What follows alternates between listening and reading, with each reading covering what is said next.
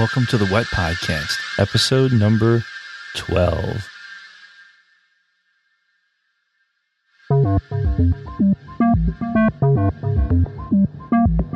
Today's guest is Simon Whistler of the Rocking Self-Publishing Podcast.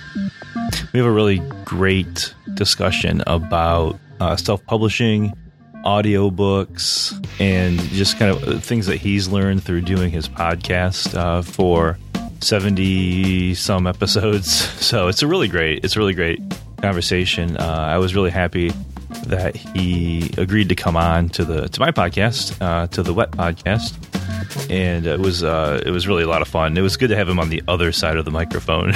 So, and he even mentioned that a few times, that it was kind of weird to not be asking the questions, but instead kind of answering the questions. Although this is more of a chat, I think. I would say it's more of a give and take, but it was really great. Really a lot of fun. You can find the show notes for this at ericmarshall.net/wet. That's Eric with a K, Marshall with 2 L's, .net/wet, where you'll find show notes for this and archives of all of the previous 11 episodes, all of which I think are interesting and you can find a lot of good information in. So that's good. You can find me on Twitter at emarsh.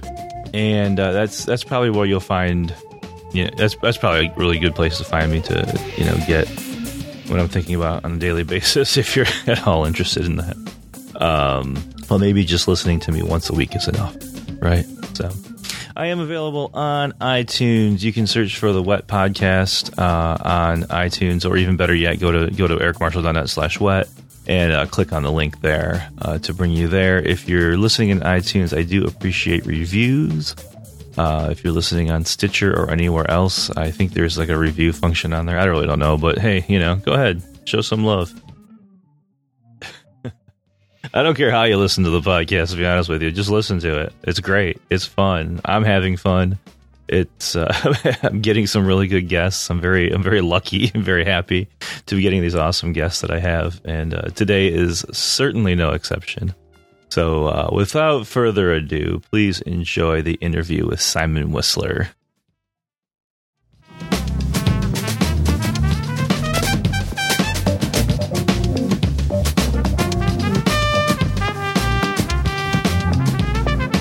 I'm ready to roll. All right, good. So welcome to the interview section of the WET Podcast, episode number 12. Today I have with me Simon Whistler. A lot of listeners probably know Simon from the Rocking Self-Publishing Podcast. If you don't know Simon from the Rocking Self-Publishing Podcast, you should listen to the Rocking Self-Publishing Podcast. It's really good. I just released episode number 74 this week with Rachel Herron. It's a really good episode. I just listened to it this morning, actually. Me too, as I was editing. As you're editing, right, exactly. So welcome, Simon. Thanks, Eric. It's great to be here. And thank you for getting that plug in so early in on the show, Rocking Self-Publishing.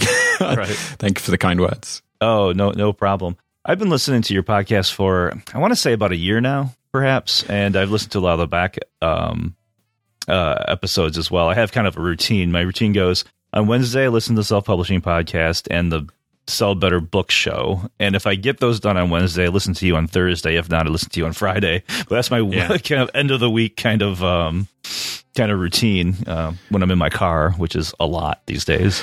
But I do enjoy it. Oh man, it's good to be in your schedule then. Yeah, totally. It's like, Thursday, great, Simon. So it's been.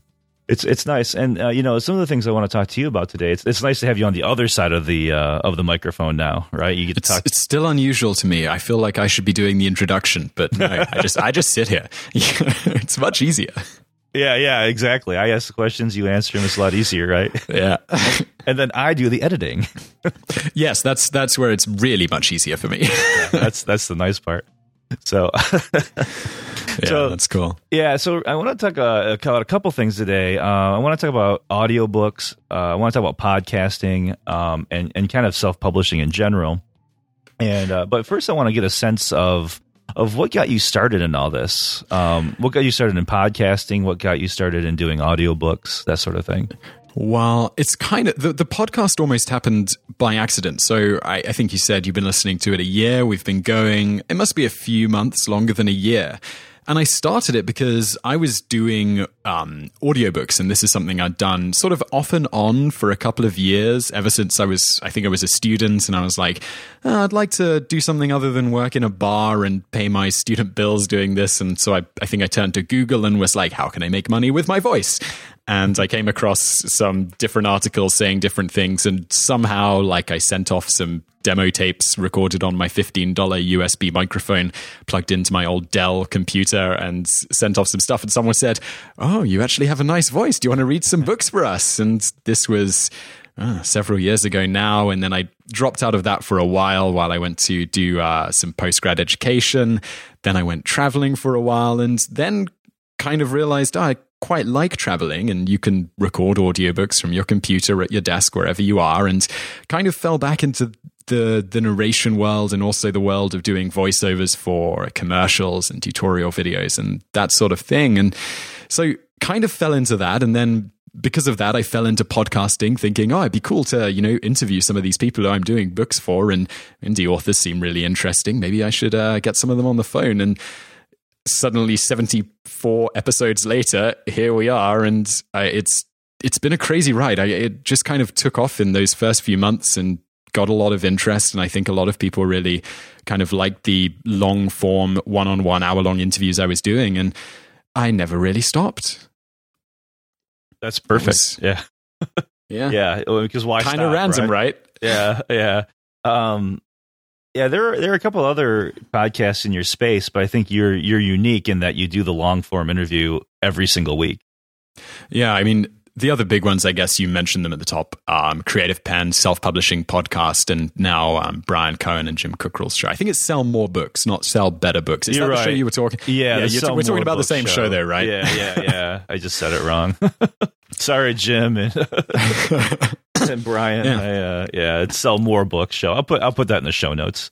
But I mean, those shows were around, and they had these great, established audiences doing cool things. And I didn't want to step on their toes, so I wanted to do something different, something that I could bring a unique flavor to. And I like listening to long form interviews. Thought I should have a go at that. I thought I could be all right at this. Right.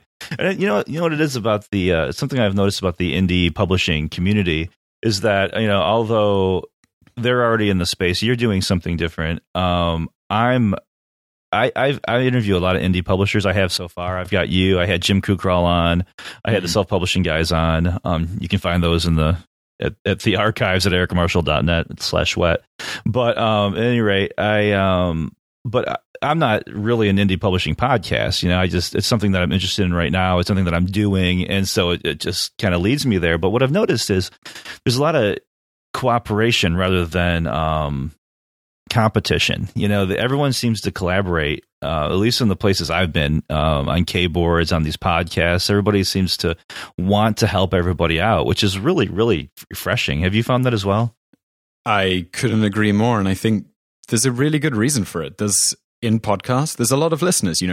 I still don't have enough podcasts to listen to. I still have hours to fill, which I want to fill with quality stuff. And readers, there's a lot of readers. So writers also, they're not in competition with each other. I mean, unless you're writing even if you are writing the same book as someone else, a reader will take something different away from it. So I don't think there is the competition there between writers or podcasters or whatever that you see in some other industries.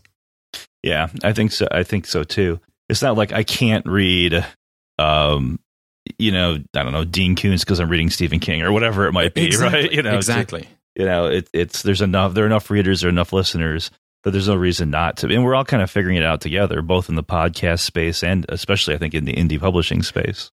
Yeah, these two spaces, what are they? A few years old each, really, since things really started kicking off. I mean, people say podcasting back in 2002. I'm like, it was really different then. It was really different then, I remember the first podcast I ever listened to was Coverville with Brian Ibbett. I don't know if you know it. He plays it's a music podcast and he plays covers of songs. Yeah. And he's been doing it since about probably 2002. But back then there weren't very many there wasn't any, there wasn't much to listen to. No, it's come a long way. And I think, now you've got your smartphone and you can just download a podcast instantly. Even it's automatically downloaded and it's just so easy. Whereas before, 2002, was that dial-up? It probably was, right? 12 years ago, and you half an hour to download a minute. Yeah. I would go to my office at the university and download it there, and then listen to it at home because they had faster internet, of course. So. Back in the days where you had to think about where your fastest internet connection was. Yeah, exactly. You have a list, and you go there, and you do that, and you come home. Yeah, completely. Yeah, you're right. I think last 2 or 3 years, I think it's really started to take off, and it's a great medium for producers and for listeners. It's we a lot of us spend a lot of time commuting, and it's a good way to pass the time and learn stuff and all that. Yeah, I couldn't agree more. For sure. So and the other thing is that telecommunications help too. I mean, you're in Prague, is that correct? I'm in Prague, yeah. Yeah, you're in Prague. I'm near Ann Arbor, Michigan, and here we are. Yeah. Having a conversation. It never ceases to amaze me, that we can do this. And we're listening to each other you're coming through like high definition sound into my earplugs. You could be speaking to me from a microphone next door. Just it's incredible technology. Yeah, it's amazing. So it makes all this possible, and gives me a chance to talk to cool people. So it's awesome. And same with you, right? So. Yeah, just imagine this 20 years ago, like long distance lines paying $1 a minute to talk to people. Yeah, especially internationally. Yeah, that's a good point. Mm. Yeah. So you have recently published a book. It's out now, right? Is that correct? It's out. As of this recording, I'm not sure when this will go live, but I put it out just as we logged on to this interview. I was like, Amazon have published it. I went through the KDP process this afternoon. They'd say it would take 12 hours, but 2 hours later, I was refreshing it and it was live. Oh, great. Yeah, I mean, I literally haven't even logged into my KDP to see if anyone's bought it yet, but it is live as of now, which is very cool.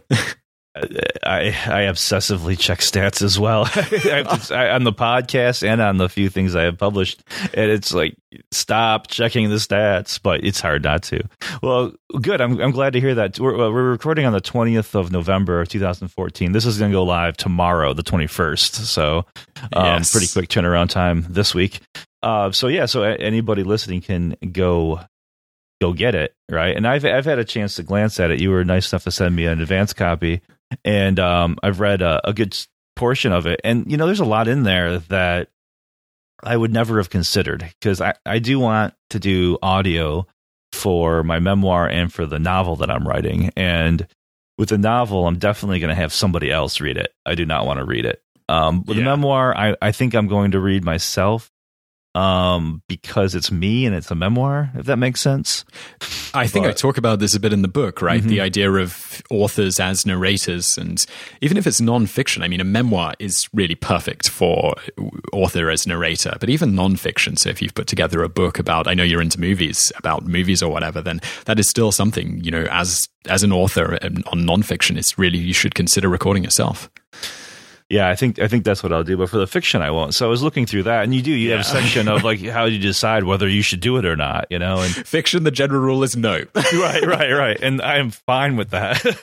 I don't want to read the fiction because that's a whole different thing, And I feel like the nonfiction is closer to me, so I'm considering it. And after doing the solo cast on this podcast, I realized I think I can talk into a microphone for an extended amount of time. I think.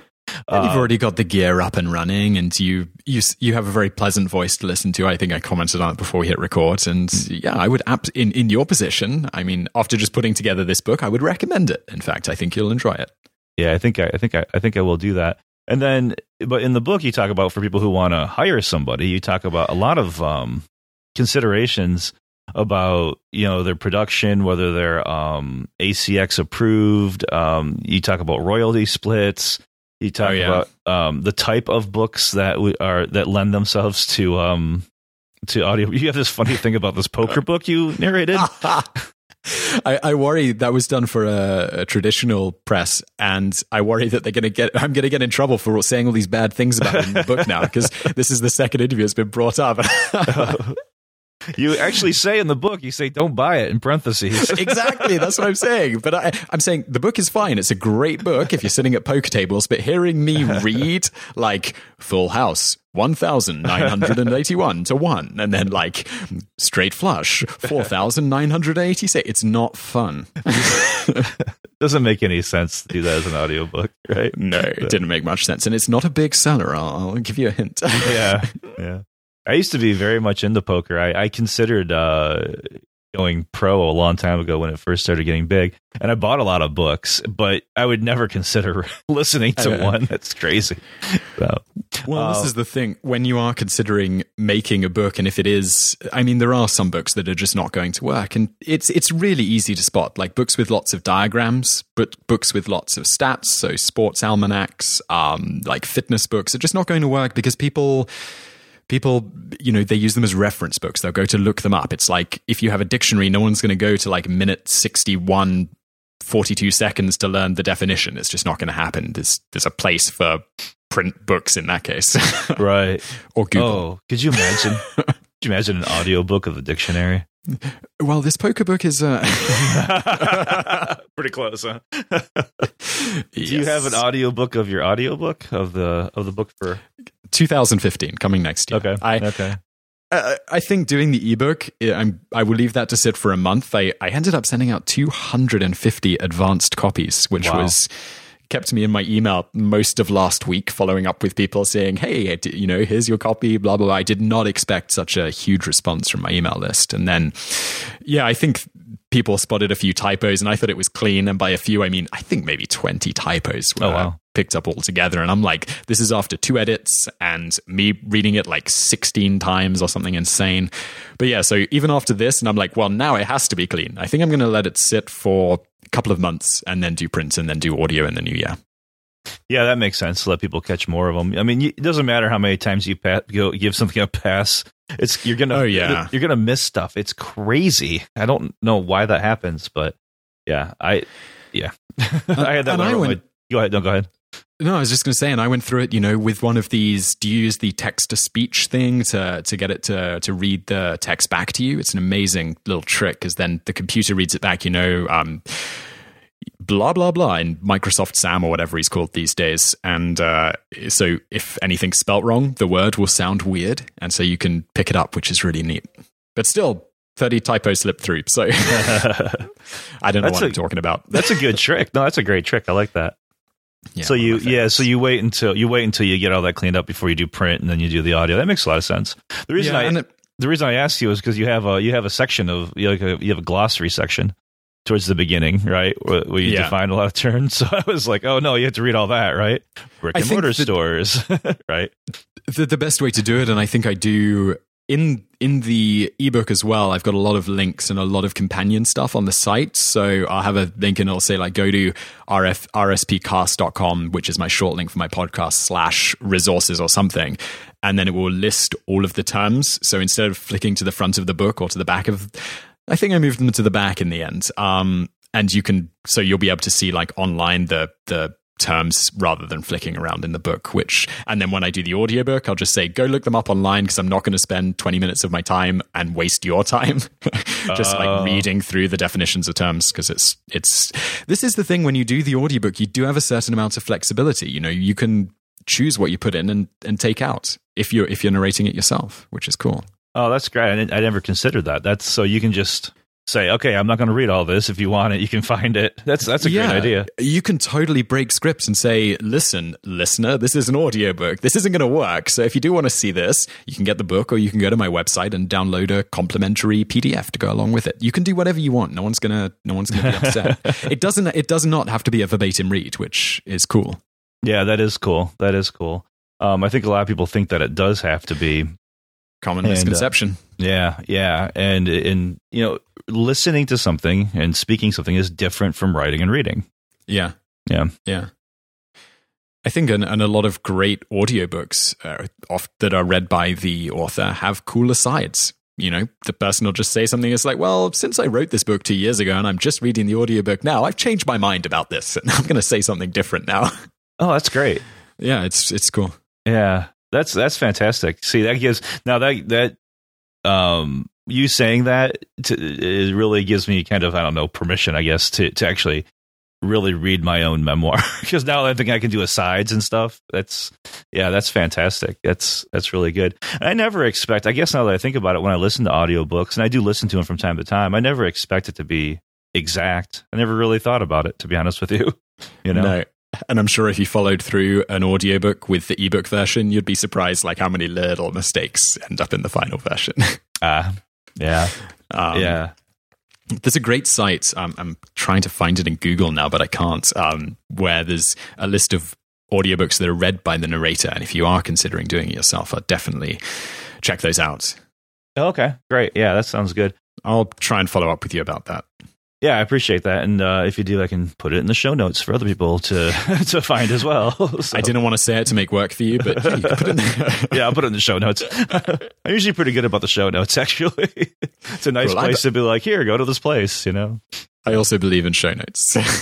Yeah, I know you do. I always check yours, so I always want to find the links. And, I like seeing if there are comments and stuff as well. So I like well done show notes with lots of links, because cool. I'm listening in my car, and I think a lot of people are listening on their jog or at the gym. I don't have time to type in URLs, right? I know where to go, right? Rocking. Yeah. I type in RO and Chrome autofills rockingselfpublishing.com, and I go to your show notes, and that's, and I hope that people do that for ericmarshall.net as well, but maybe not yet, but at some point. I'm sure that's where you'll find the links. It's great. If you make good show notes, people will read your show notes. At least that's what I tell myself. Yeah, exactly. As you're spending all that time doing it, right? Yeah. Right. Have you, you're on episode number 74. That means you've interviewed 74 people. And yes. I know, Joanna Penn does a kind of a retrospective at her. She just did her 200th, and she did a kind of what I learned in the last 100. I don't know if you intend to do the same thing, but I'm going to ask you now prematurely. Are there things that you found the kind of commonalities between the successful indie authors that you've interviewed in the last year and a half? Oh, yeah.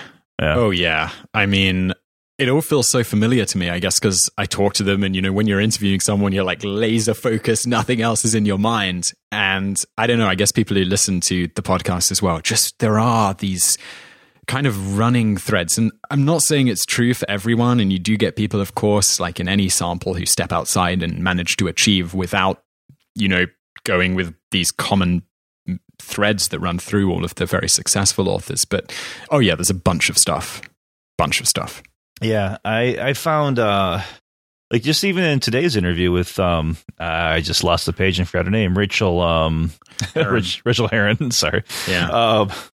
With Rachel Herron, she even said, I think you both agreed, not just indie authors, but anybody who succeeds, is they work hard, right? I mean, that's kind of obvious in a way, but I noticed that people have most of the successful authors have a routine. They have a certain word count they meet, or they have a production schedule, or they write in their breaks between things or in the morning. And she works at a fire station or something, right? Yeah, like the dispatch, right? Yeah, right. And she finds time to write all these novels, and it's some of us working hard. There's a disturbing trend I've noticed in your interviews. I've noticed over and over this narrative of somebody lost their job or something terrible happened, and they're like at rock bottom, and they're like, what can I do? I guess I'll pursue this publishing career I've always wanted, or, oh no, maybe I can write, or something like that.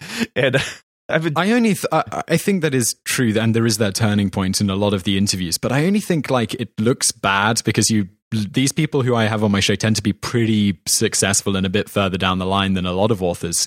And they can look back and go, I made like $100,000 from selling books last month. Then it can look pretty bad when you lost your job. But if you went into another job, it would just look like a transitional phase rather than like rock bottom. So I don't think it's like some major life event spurs people on. It's just like in kind of perspective of things, it can. Yeah. It might be my filter, because I got this kind of, I'm afraid that's going to happen to me. So I'm like, I have to get started before I hit rock bottom. So maybe I hear those things in interviews and I filter it that way of, let's see if we can do this without losing the job or whatever it might be. Right. And I think plenty of people do maintain day jobs while having success. I mean, Rachel's a perfect example. She works long shifts, but she still manages to find the time to slot in a bit of writing here and there. And I think she was saying she does all her proofing while at work, like, because she has to be there to answer the phone and deal with the dispatch. But, there's a lot of downtime in her neighborhood. So she finds the time. And I think that's another thread. People find the time. Yeah, I think that's definitely it. And not to just go on about your interview with Rachel, but, she says another thing that about excuses, right? A lot of people have excuses. And if you look at it like you look at a friend's excuse. This was brilliant. Yeah. Sorry, I say this not about my interview, but about her comment. It's just so good, right? Just absolutely. Yeah. Yeah. She said basically treat your excuses like your friends' excuses. Because I know people, we all know people who say, I'm like, why didn't you publish that novel? Well, I was kind of busy, or I was depressed, or, I got 2 jobs. And you're always like, well, you could wake up earlier. You could write between your jobs. Why don't you, X, Y, Z. But then I look at my day at the end of the day and I'm like, why the hell didn't I write today? Well, I was busy. It's the same thing, right? Yeah. So look at your own excuses like other people's excuses and be like, that's not an excuse. So I think that was brilliant. Absolutely brilliant. I got to say it as a trend. I mean, the people who you see, and maybe this won't go down so well, but it is the people who are successful are working really hard and they're not making excuses and they're getting up early to write and they are tired and they are worn out from writing. And a lot of people struggle with that because it's something they're passionate about and get great joy from. And when you are working really hard at it, it can become tough. And you hear this a lot in the shows I do. Yeah. But it's a reality. Yeah. You're familiar, I'm sure, with Steven Pressfield. Yeah, sure. The idea of going pro, right? He has what's his other book? I am blanking on the name of his book right now. What's that? The Art of War. The War of Art. The War of Art. That's the one. Thank you. And his always the idea is, going pro, like treat yourself like a professional, act like a professional and do what professionals would do. And that's how you succeed. Easier said than done, I think, for a lot of us. Yeah, for a lot of us. So do you, is this what you do then? Is audiobooks kind of your main gig? I have a few things going on, I guess. I'm not really one of those people who has a main gig.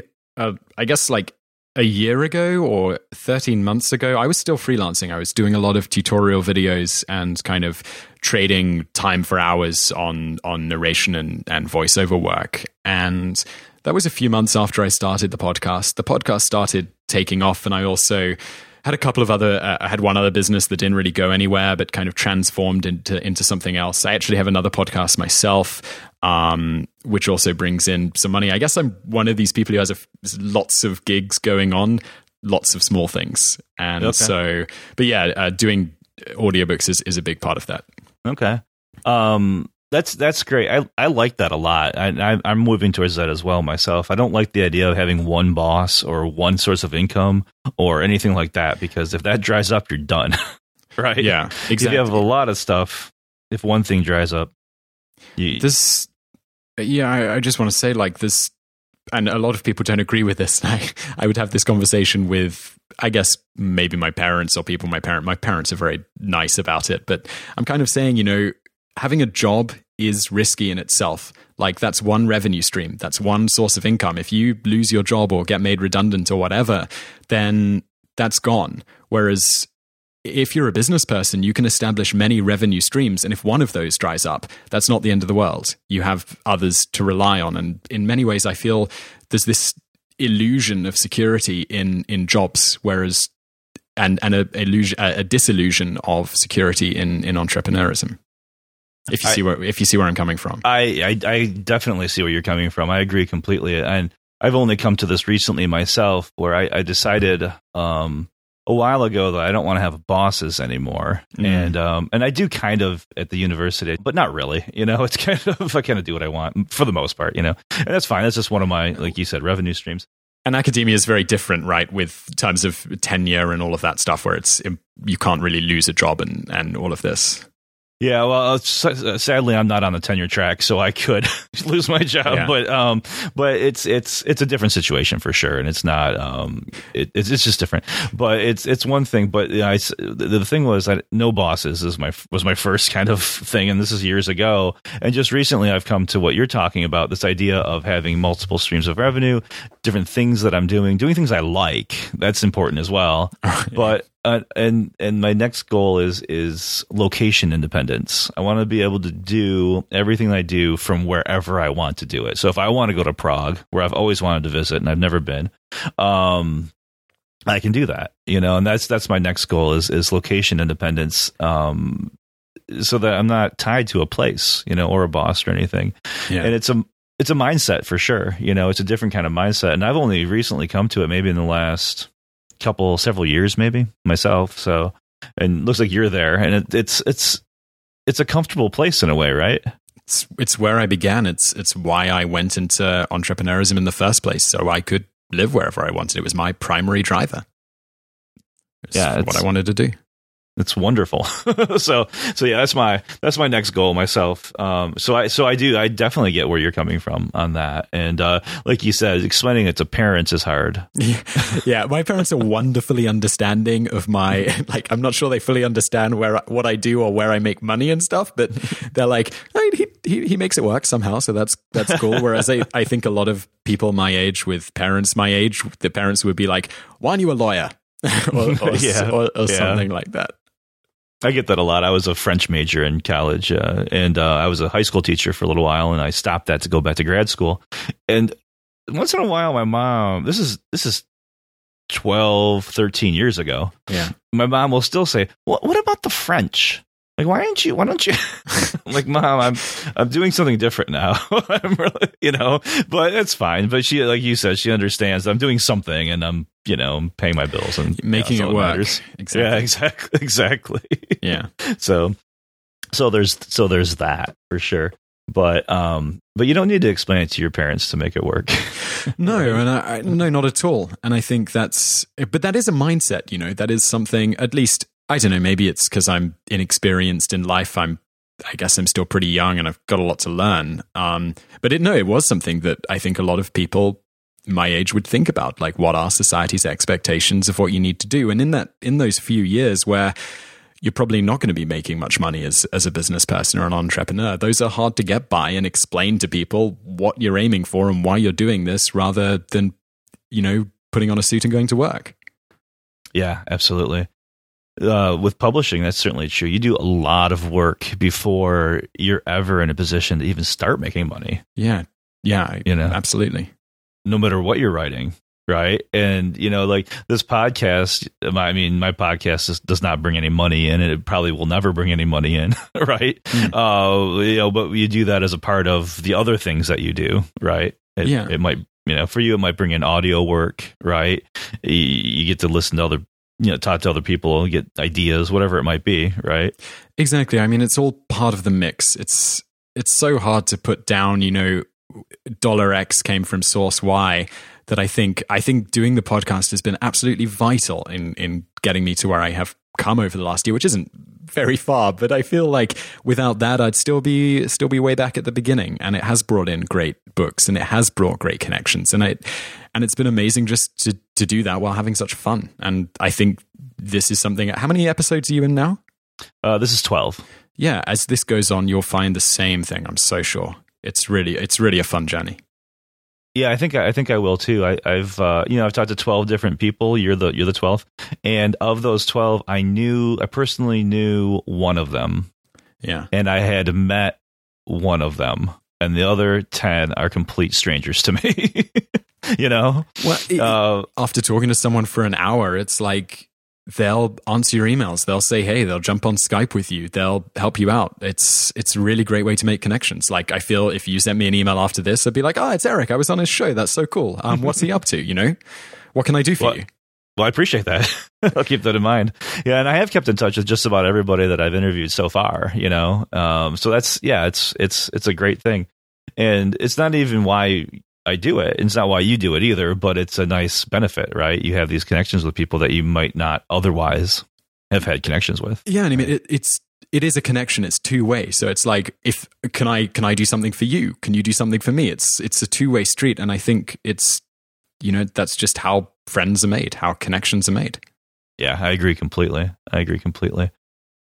Do you have any? Are there any like major challenges to being in Europe and doing this, or besides just the time zone thing? No, there's super fast internet here, and it's super cheap. I talk to Americans about because you have a strange system. I was listening to, do you know the Planet Money podcast? It's like an NPR show. I love this show. They were talking about internet, and it's like you only have one provider in one area, so you don't have a choice. Yeah. Or something. We have like 8 choices. So they're all competing with each other. I have like 120 megabit internet, and it's like $20 a month. Do you really? $20 a month. Oh, shut up. Yeah. It's laser fast. I don't even want to hear that. In Prague, where people probably think of the Czech Republic is not as advanced, 120 megabits for $20. Yeah, the United States has the most expensive, some of the most expensive internet in the world, and it's also the slowest of advanced nations. And study after study has shown this, but we have these weird mini monopolies, and the major companies decide not to compete with each other. And it's don't get me started. Don't get me started on this, but it's so yeah. But with a nice internet connection, like you said, it's not a problem at all, right? This is it. I mean, it's location independence, right? Right now I'm sitting in front of my laptop. This afternoon, I went out to like a co-working space and sat there for 5 hours. And you can I like that, to be able to go across the city or sit in a Starbucks or whatever coffee shop I'm in that afternoon and just crack the laptop, fire up the Wi-Fi, and you're good to go. Yeah. As long as, nice. It's not even late here. It's 6 o'clock in the evening. I do have a call at 10:30 tonight, which is very unusual to be that late, but it's a conference with Australia, West Coast, US, and Europe. So it really is messy. Somebody's going to be inconvenienced in that, right? Yeah, this time it was me. Yeah, this time it was you. Yeah, we rotate. Yeah, as far as right. Yeah, as far as we're concerned, I'm it's almost noon, and you're it's like 6 or 7 p.m. or something like that, right? Yeah, just heading for 6. No big deal. So so otherwise you don't have any problems. I've heard of people having problems with publishing on Amazon, being in a different place, but I think that's going away as well, right?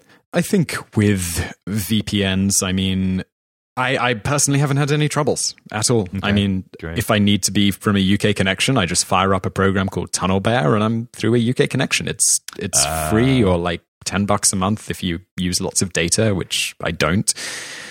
Yeah, I don't see that as a problem. That's fantastic. That makes a lot of sense. I like that. That's good. That's good.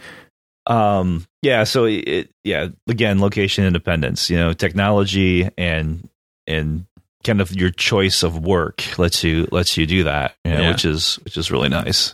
So great. Stop me if I'm prattling on about location independence. It's just no, I started it. Mine. No, I started it, I think so. No, it's totally fine. I'm a little envious, but I'll get there. Yeah. Because we talked before I hit record about the weather here in Michigan, and cold. Don't have any illusions about Prague this time of year. Oh, true. Yeah. Good point. Yeah, for sure. So you said audiobooks for indies is available on Amazon. Should be as of when this podcast goes out. I'm looking at it, and in the time we've had this interview, someone's been very kind and left me a 5-star review. Oh, great. Fantastic. I just refreshed it. Oh, good. That's nice. Yeah, sending out all those arcs, I guess, did some good.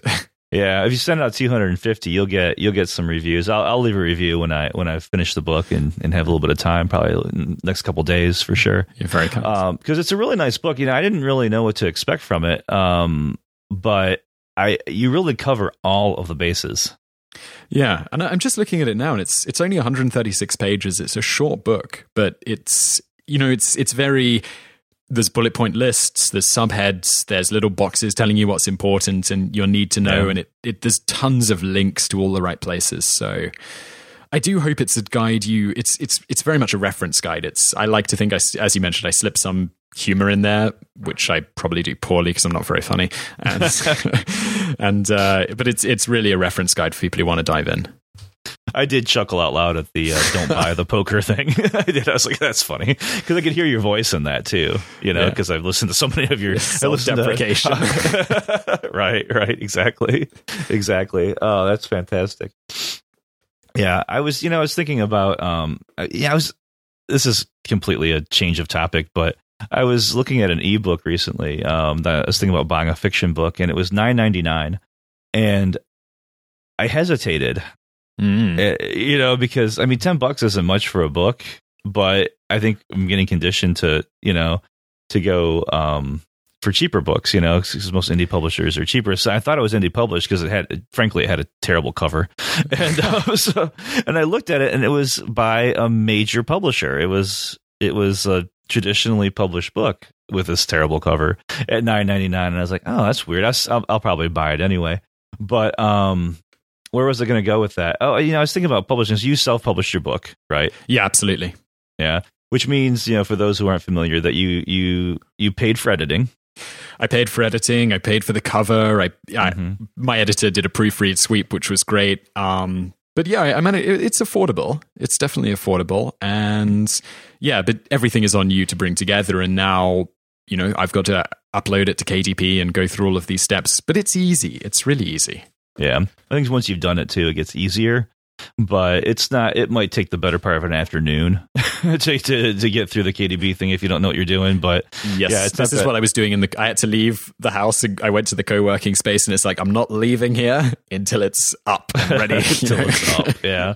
And then you just wait for Amazon to do it. But I feel like with a book like yours, it's people don't want long books. They don't want. When it comes to things that are more reference, I want to learn something. I want it to be shorter. I want it to be concise, like yours is. I want it to be well-rounded, and I'm willing to pay, several bucks for it, right? Yeah. You know what I mean? I'm willing to pay for that, no problem. And I think that's a big change. A book of that size, or the size of a lot of nonfiction books these days, would never have even been published before e-publishing. The spine's too thin. The spine's too thin, exactly right. And so they want you to beef it up or make it thicker or whatever it might be. And then people are like trying to leaf through, trying to find the important stuff, right? I think that is such a good point, and why ebooks are such a great tool, because you don't have to bulk things out. I mean, it's 136 pages. I could cut it down further. I really could. And just... But I there are bits people should skip over in the book, because it's like, if you're doing your audiobook and you want to go one way, skip over the chapter about selling your audio rights if you're not into that. That's fine. It's not relevant to you. And with a reference book, where it's like, creating an audiobook it's not a complicated subject, but there are things you need to be aware of. And that's what I'm covering in the book, not some treatise on audiobooks throughout history. Right, exactly. Which you would probably have to do for a traditional publisher. Yeah, and then people would be digging through the book like, where's the information that I need to get going with this afternoon? And it's buried on page 342. Right, exactly. Yeah. I'm looking at it. I'm looking at your Amazon page right now, and it's a great cover. I'm looking at it myself, and the formatting that I put, because you can do that HTML formatting in the description, it's not worked. So after this interview, I need to go in and tweak that. I heard recently that on the Sell More Book show that a lot of people are having problems with the HTML in book descriptions in the last week or so. So it might be on Amazon's side. Count me in as one of them then. Okay. Yeah. I heard Brian was having trouble with it, but with him, it kept all the H tags and P tags and all that stuff. Yours hasn't done that, but whatever.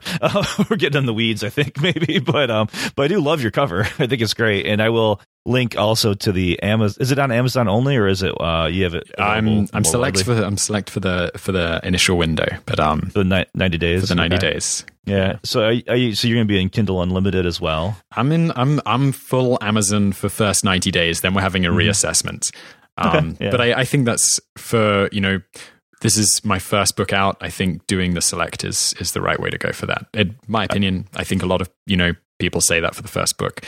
And yeah, it's only 90 days. So it's 3 months. I'm not going for some sort of hard launch where I need to sell it to everyone. There's no rush. I think, and after 90 days, everyone else can get it. Yeah, I think that's wise. I think that's the way to go. Use what Amazon gives you in terms of the unlimited and the countdown deals or whatever for 90 days. And then, go wide if you want to. I think that's 90 days isn't much, really. So I'll definitely put a link to the Amazon page for the book as well on ericmarshall.net/wet on the show notes, because I think it's well worth a read for anybody considering audiobooks. And the other thing I think is anybody who's writing, who's doing self-publishing, I think should be thinking of audiobooks, right? It's money on the table for the right, if you've got books, and it's the same about, just all those different revenue streams you can exploit: print, ebooks, translations if you want, audiobooks. There's money on the table, and you can take it with something like an audiobook, and it's easy to get to. They're not expensive. You can do royalty splits with narrators. If you just want to go to the site acx.com, that's the main way for Americans and UK people to get into audiobooks. And it's really not complicated, and you can start, it's just, we were talking about revenue streams. It's just another way to add to the money that comes in each month. Yeah, it gives you another link on your Amazon thing. It gives you some price anchoring, right? If nothing else, and there's no risk. I mean, if you do this royalty split on the author's side, there's no risk whatsoever, right? Well, there is there is the risk of it goes really, really well, and then you're paying out to your narrator. But no, not really. Oh, shucks! I would hate it. I would hate it if my book did really, really well. Yeah. That's terrible. And I'm only getting, whatever, 20% or what. I think it's 40% to the author. Yes. But then you split is it 50-50 for the ACX narrator? Yeah. So you end up with 20%. Yeah. But if you've paid up front, you get your full 40. So, I mean, in terms of right. If you didn't do it, then you've lost nothing. But right. You don't do it, it's zero. Right. Right on, exactly. If you do the royalty split, there's no money out of pocket initially, but you're giving up 20%. But you're getting 20% of the sales of an audiobook, which is going to be more expensive than your ebook. Yeah, I don't know what traditional publishers offer for audiobooks, but I bet you it's not 20%. I right. wouldn't want to name a percentage, but I'll tell you it's not 20%. Okay. Sounds good. So, and I learned that through your podcast, I believe. You were the other guys, the SVP, but this idea that, wait a minute, I have this book and I can make a whole new product out of it, more or less. Yeah. And it's kind of a simple process in a lot of ways. I don't have to read it if I don't want to. It's just about exploiting the rights you have. You've created a product that is much more than a print book or an ebook or however you're publishing it. And if you have the rights to that, if you are self-published or your publisher hasn't taken, all of the rights to your book, make the most of them. Yeah. Are you going to have you done, or are you in process of doing translations? No, just because right now, I mean, the book does deal heavily with ACX, which is only open to Americans and Brits. So, I mean, as they open, I guess Germany will be a place they'll go fairly soon-ish, let's hope. And yeah, then it would kind of make sense to put a German version out. I had not even thought about this, but yeah. Yeah, when there's a market for it, I think that's a great idea. I was thinking about that the other day about foreign audiobooks. I don't really know what the market is for those, and I don't know how you would, as an English speaker, I don't know how I would evaluate them, to be honest with you. But I'm sure there are mechanisms for that. Yeah, I imagine it's a few years off at least, though. Yeah, you're probably right, but something to keep your eye on, right? And then your position, because you can get a translator and go into that market as well, and totally That'll be great. I know you just launched today, and I'm already asking you: Are you going to do an audiobook? Are you going to translate? Come on, Simon, get on the ball. What do you do all day, man? Come on. What's your excuse? Yeah.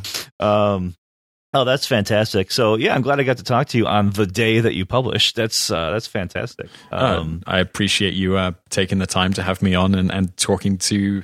It's strange being on this side of the mic. I've done it a few times now, but I'm still like, oh, what am I going to ask next? Where are we going to go? But I'm like, I don't have to do it. Just going to sit and answer questions. I've said this before on this podcast, but I'm learning from doing this that interviewing is hard. It's more work than people think. It's more work than people think. It's a lot of fun. I've had fun with all of them so far. I've had fun today, but it's, I've got a list of questions. I've got a list of topics, but I also want to honor the flow of the conversation as well. It's much harder than it seems, and you make it look so easy. It's on your podcast. It's just preparation. Yeah, you do a great job. And if people have not listened, they should go to rockingselfpublishing.com is the best place for that, right? Yeah, or rockingselfpublishing.com, or just search in iTunes for Rocking Self Publishing, and it's a really ugly blue logo. That's how you'll know. I gotta sort that out. So yeah, do that. And is there I anywhere really else sell my stuff, don't I? I'm really. Yeah, I know. I was just going to mention that on your show notes. I like how you do kind of a graphic for each of your show notes. I really like that. I might steal that from you at some point. That idea. I totally stole it off. I think it was Pat Flynn, maybe, who does Smart Passive Income. His graphics looked great, and I was like, I could do something like that. Thanks, Pat. Oh, okay. Yeah, okay. Well, I'll steal it from you who stole it from him, perhaps. What's the quote about good art being theft or something like that? Yeah. The best artists are thieves or something to that effect. I don't know. Yeah. I'm sure somebody will comment in the show notes, correct us. But yeah, definitely. Yeah. Yeah, it's totally true. Yeah, so rockingselfpublishing.com, is that where people can find you? Yeah, I'm pretty open. In general? Go to rockingselfpublishing.com, send me an email about, you've got questions about audiobooks, I'll answer your emails. Simon@rockingselfpublishing.com. More than happy for people to reach out and say hey. Fantastic. And you've been very good. Like when I've emailed you and even commented on your show notes, you've been very responsive and really approachable. It's been great. That's good to hear. It's what I aim for. Yeah, totally. Well, thanks for doing this. I know you have to go, so I'll let you do that. The other thing I'm bad at is saying hi and bye. This is one thing I've learned. So I said hi, so I'm going to say bye. Just thanks, Simon. Sorry. Yeah, like the first couple I had just kind of to fade out, because I forgot to I hit stop and I forgot to say, So thanks, Simon, for being on the WET podcast. You're welcome, Eric. Thank you. Bye for now.